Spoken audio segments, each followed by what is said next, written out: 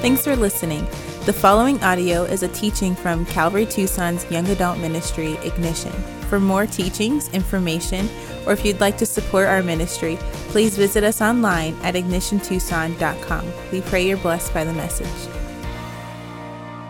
Verse 13, it says, "And I will make a nation of the son of the slave woman also." I'll take care of Ishmael. I love Ishmael. Don't worry about Ishmael, because he is your offspring, Abraham. So Abraham rose early in the morning and took bread and a skin of water and gave it to Hagar, putting it on her shoulder, along with the child. So as you kind of read that, it seems like, well, he took the wineskins and kind of propped the 17-year-old boy over Hagar. It kind of reads that way, but that's not what's happening. This is practically a grown man, and Abraham is sending Ishmael off with Hagar, and sent them away, and she departed and wandered in the wilderness of Beersheba.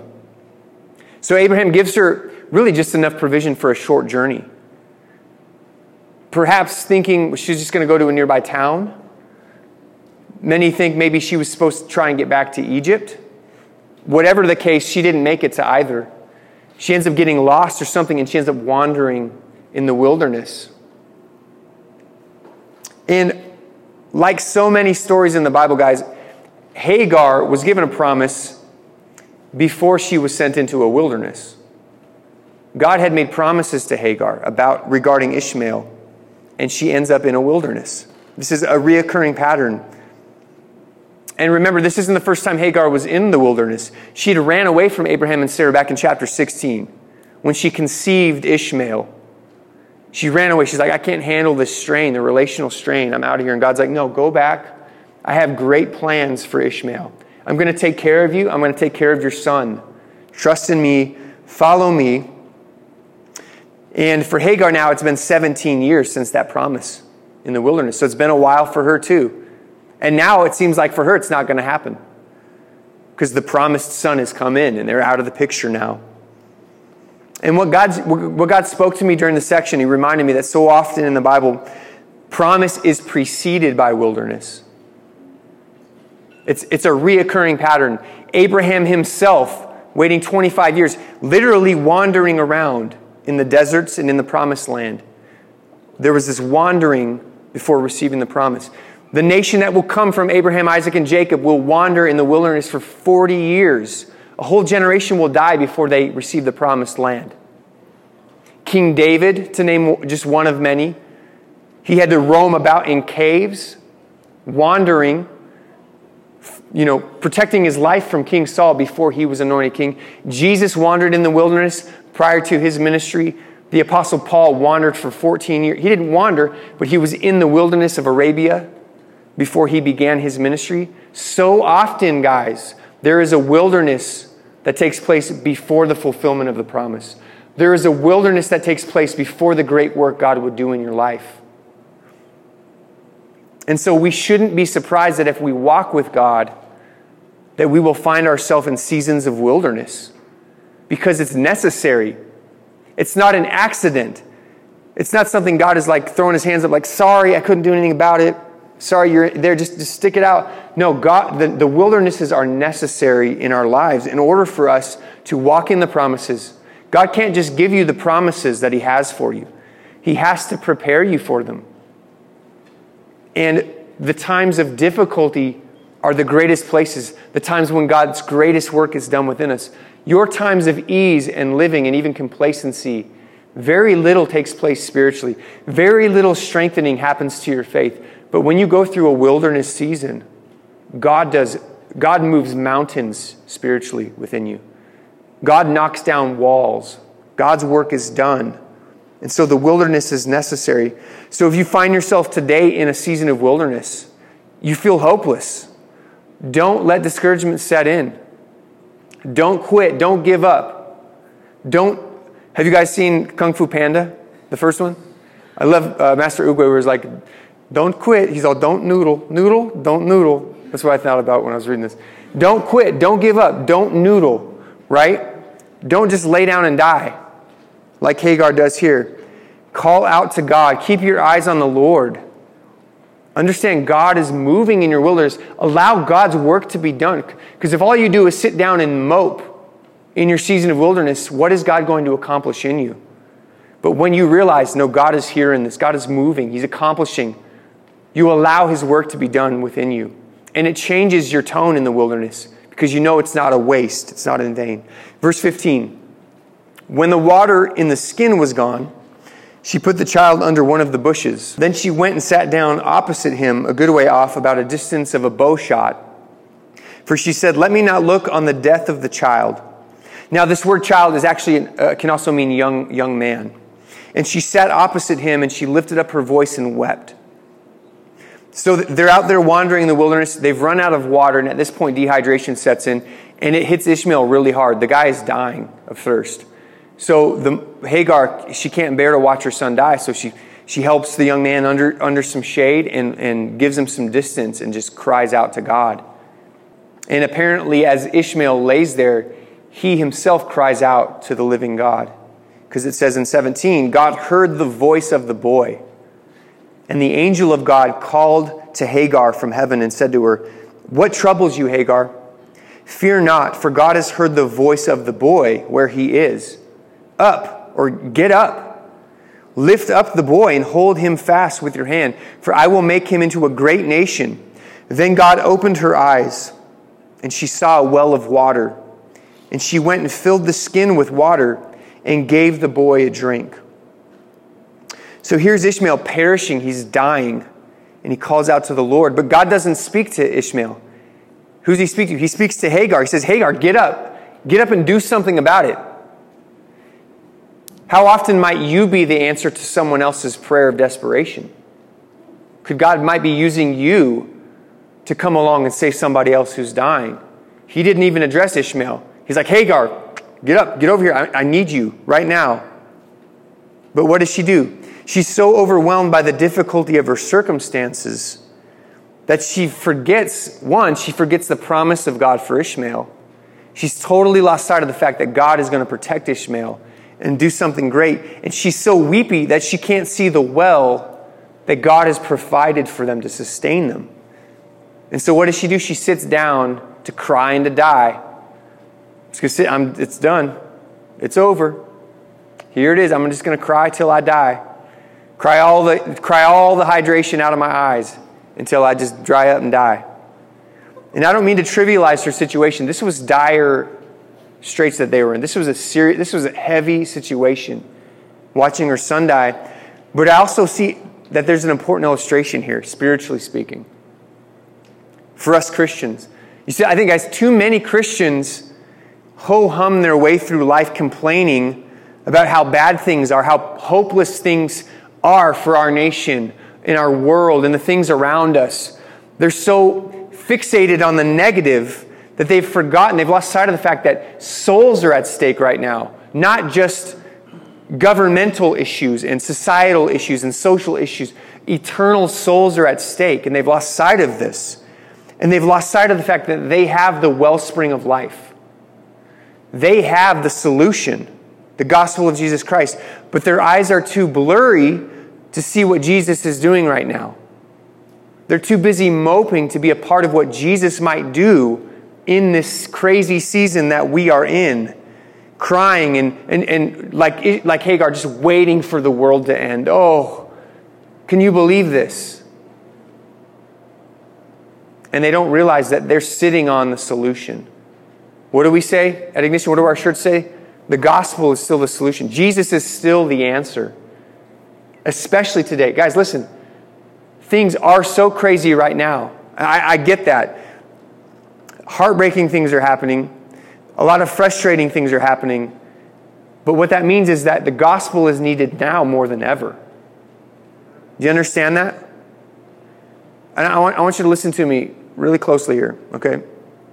Viruses, abortion, racism, freedom, these are freedom. These are very important subjects that need to be talked about for sure. But none of them are as important as the salvation of souls. Do you realize that? None of these issues are as important as the gospel of Jesus Christ. They are important issues, but the gospel should not take a back seat to any of these issues. Do you realize that? In fact, God cares more about the salvation of souls than he does about these issues. That's not to say God does not care about these issues. He does. He wants to work in these issues, but he is chiefly concerned with the salvation of souls. Do you realize people are upset because Jesus did not preach against slavery? That doesn't mean he was for slavery. It meant he had a greater mission. The salvation of souls, the kingdom of God. I would love it if Jesus came and abolished pestilence and created a lot of social reforms when he came, but that's not what he came for, did he? He didn't come for that, did he? He came to save souls. He came to further the eternal kingdom of God. Not because these are unimportant issues, but because these are mere symptoms of the real issue, which is sin, of which only the gospel has the solution. So we need to understand this, guys. We need to not be like Hagar and just mope around and get fixated on these issues. We need to realize we have to stand up. We need to represent the gospel of Jesus Christ in this day. And if the gospel of Jesus Christ is not the most important thing to you, if your greatest desire is not to see souls saved, then you're like Hagar right now. You're just sitting there. You're just moping. What are you accomplishing for God's kingdom? God is saying to you and to me right now, get up. You have the wellspring of life. Just wipe your tears away. Yes, I know things are hard. I know times are crazy and they're probably going to get worse. But who said the world is over? Who gave you the authority, preacher man, to say that God is done and he's going to judge America now? When God does it, he'll do it. But until that day comes, we continue to fight for the gospel and salvation of souls. And that is the mission. The mission does not change. We offer the living water to lost souls. Verse 20. And God was with the boy, and he grew up, and he lived in the wilderness and became an expert with the bow. So God rescues Ishmael. God sets him up. It says he lived in the wilderness of Paran, and his mother took a wife for him from the land of Egypt. God is setting Ishmael up to become a great nation, as we'll see in just a few chapters. Now the scene will change from the conflict with Hagar and Ishmael and Isaac to now Abimelech comes into the scene. He's seeing how Abraham is increasing in might and power, and he wants to make a peace treaty with Abraham. Now, this may be the same king from last chapter 20.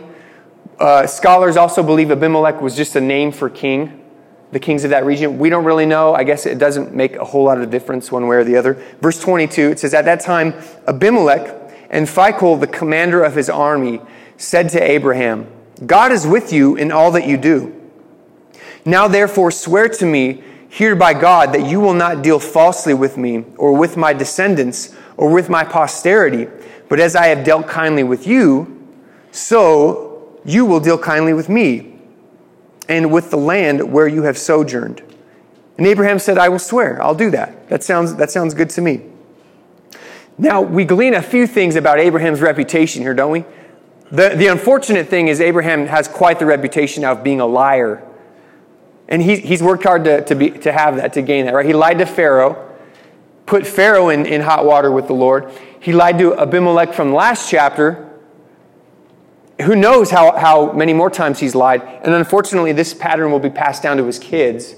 They'll become, supplanters and schemers as well, just like their dad. But another thing this tells us is that it's evident to everyone around them that God is with Abraham. And that's awesome. They're like, look, I see that, we have gods here, but not like your God. Your God actually does things. And if this is the Abimelech of last chapter, last time I tangled with you, all the men and women went sterile. Nobody could have kids. We had some serious issues. Please don't mess with us. Please, just want a peace treaty with you guys. They recognize God is with Abraham. There's a proverb that says that when a man's ways are pleasing to the Lord, he makes even his enemies to be at peace with him. And this seems to be one of those instances where God is with Abraham and he's making peace for Abraham with that reputation. But the most important thing that we see from this interaction with Abimelech is that Abraham is now a force to be reckoned with in the region, which means Abraham, his name is great. When Abraham's name comes up among the kings of the region, they worry. They're fearful. They're like, we should probably make a peace treaty with that guy. We should probably take care of that. And I should probably take the commander of my army with me for protection just in case. God is fulfilling his promise in Abraham's life, not just in bringing the child, but also in making his name great among the nations. So Abraham agrees to this peace treaty, but he also brings up an issue that he had with a well in the area. Verse 25. When Abraham reproved Abimelech about a well of water that Abimelech's servants had seized, Abimelech said, I do not know who has done this thing. You did not tell me, and I have not heard of it until today. So Abraham took sheep and oxen and gave them to Abimelech, and the two men made a covenant. And Abraham set 7 ewe lambs of the flock apart. And Abimelech said to Abraham, what is the meaning of these 7 ewe lambs that you have set apart? And he said, these 7 ewe lambs you will take from my hand, that this may be a witness for me, that I dug this well. Therefore, this place was called Beersheba, because there both of them swore an oath. So they made a covenant at Beersheba. Then Abimelech and Phicol, the commander of his army, rose up and returned to the land of the Philistines. Now, a fun way to approach the Old Testament is with the understanding in the context that Jesus, on the road to Emmaus, taught the whole Old Testament. It says from Moses to the prophets how these things spoke of Christ. And so we have in the New Testament obvious explanations. This meant Jesus. That meant Jesus.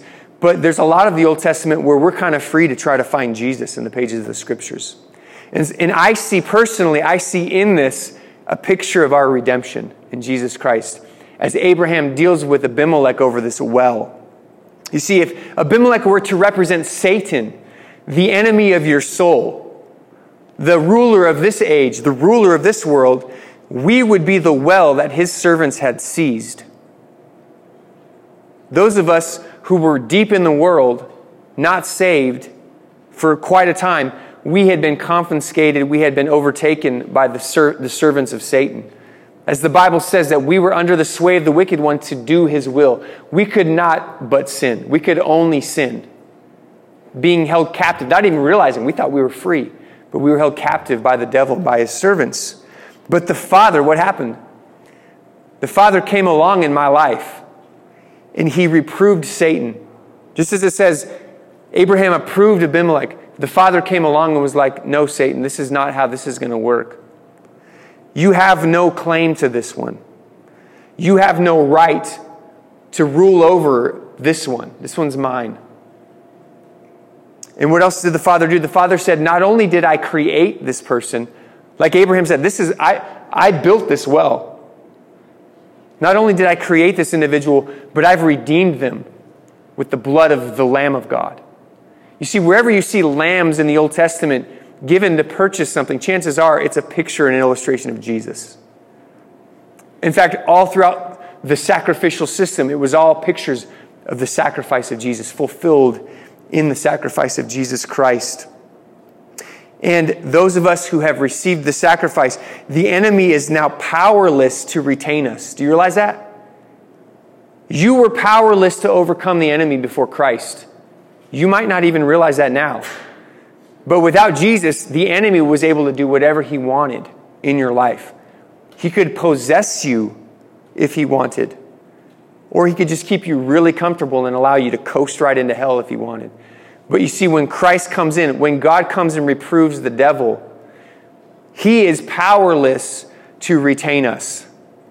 He cannot come back and reclaim us. He cannot.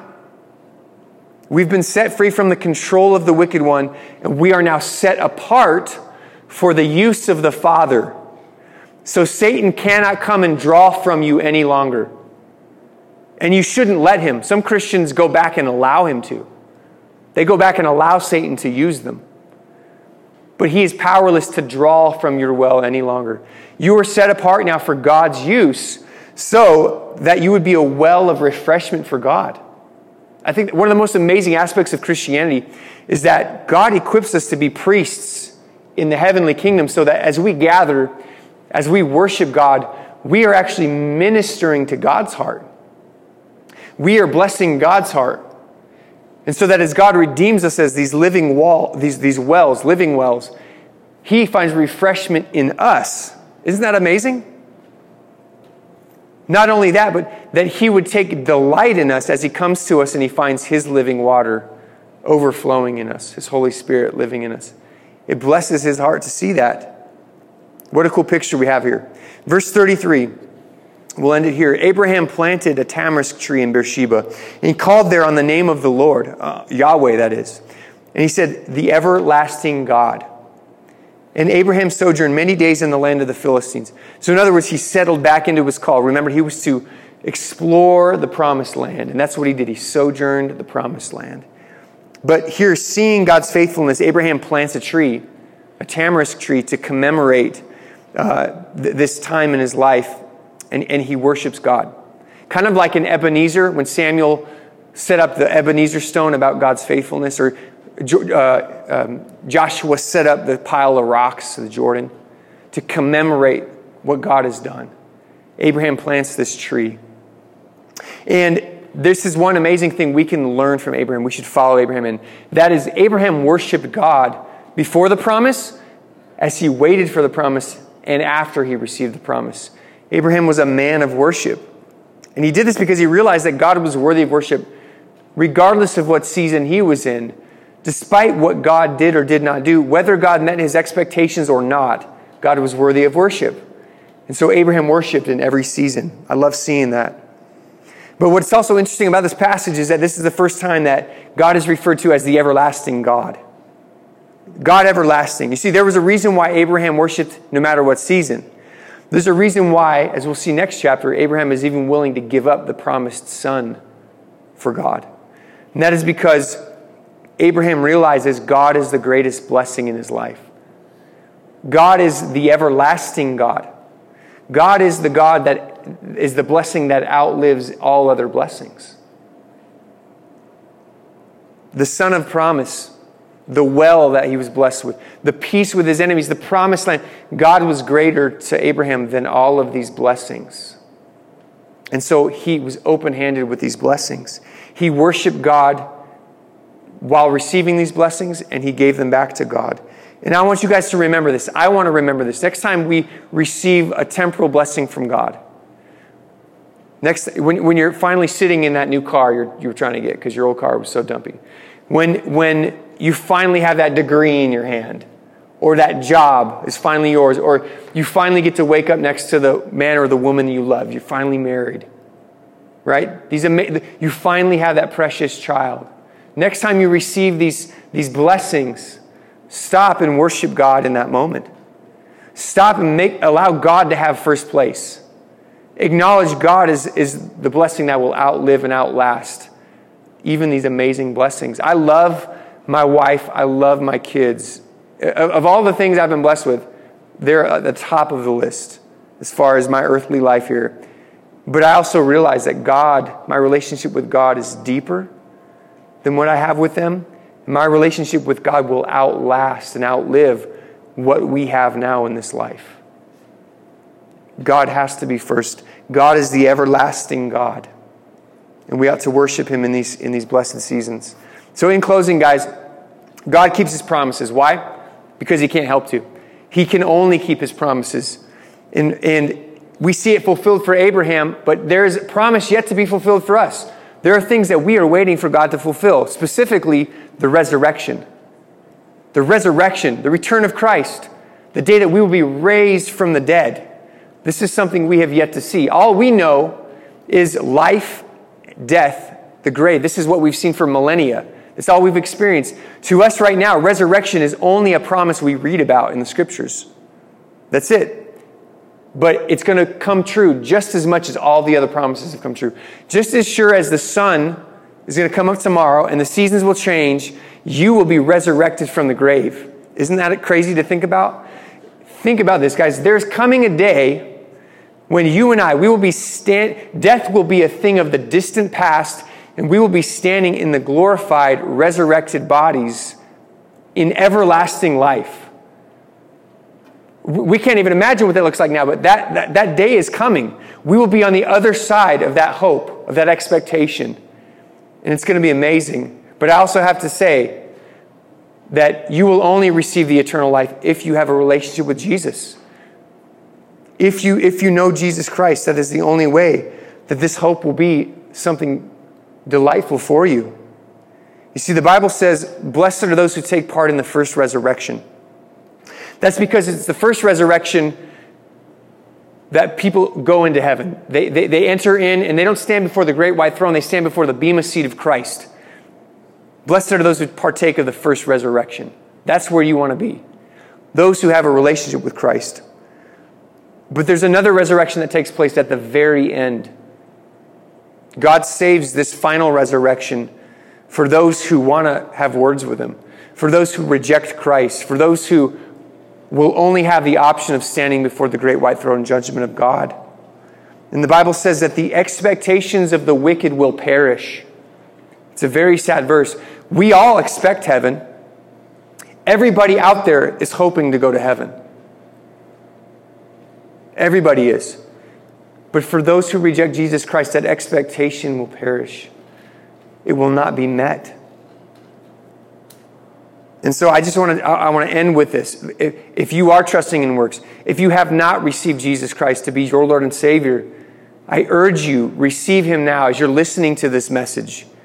If God is giving you the slightest inkling that He's speaking to you right now, don't take that for granted. Turn to Him, turn to Christ, receive the hope, receive the blessed grace of God. It's so simple. God loves you. God is not requiring you to jump through hoops.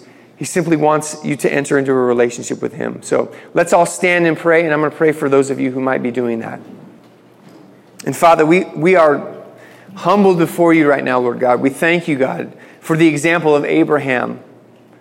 We thank you for all the ways in which you fulfilled promises in our life, Lord, all the desires that you have met. You've been so good to us, Lord, giving us more than we deserve, really. And we know that there are more fulfillments to come. Lord, the greatest of which what we talked about, the resurrection, the hope of eternal life, when we can enter into eternity and forever be with you. We look forward to that day. That is the greatest hope that we have. Lord, greater than any other expectation in this life, Father. And so I pray for those specifically now who do not have this hope, who aren't sure of their salvation. Lord, you said that you've written the Word of God to us that we may know we have eternal life in 1 John. And so I pray that right now they would experience the outpouring of the Holy Spirit as they open their hearts and minds and lives to you, Jesus, as Savior. Lord, that those who have not done so would have the courage and boldness to say this prayer, to say, Jesus, reveal yourself to me. That they would actually be bold enough to dare you to reveal yourself to them. And that they would find you moving in their life, that they would receive you as Lord and Savior, God. And that no one in this room, no one hearing this message would be apart from the first resurrection. I pray earnestly, God, right now that you would do that work by the power of the Holy Spirit. And those of us who have this hope, God, keep us rooted, grounded in you, thankful for your promises. We love you and we worship you tonight. In Jesus' name. And everybody said, amen.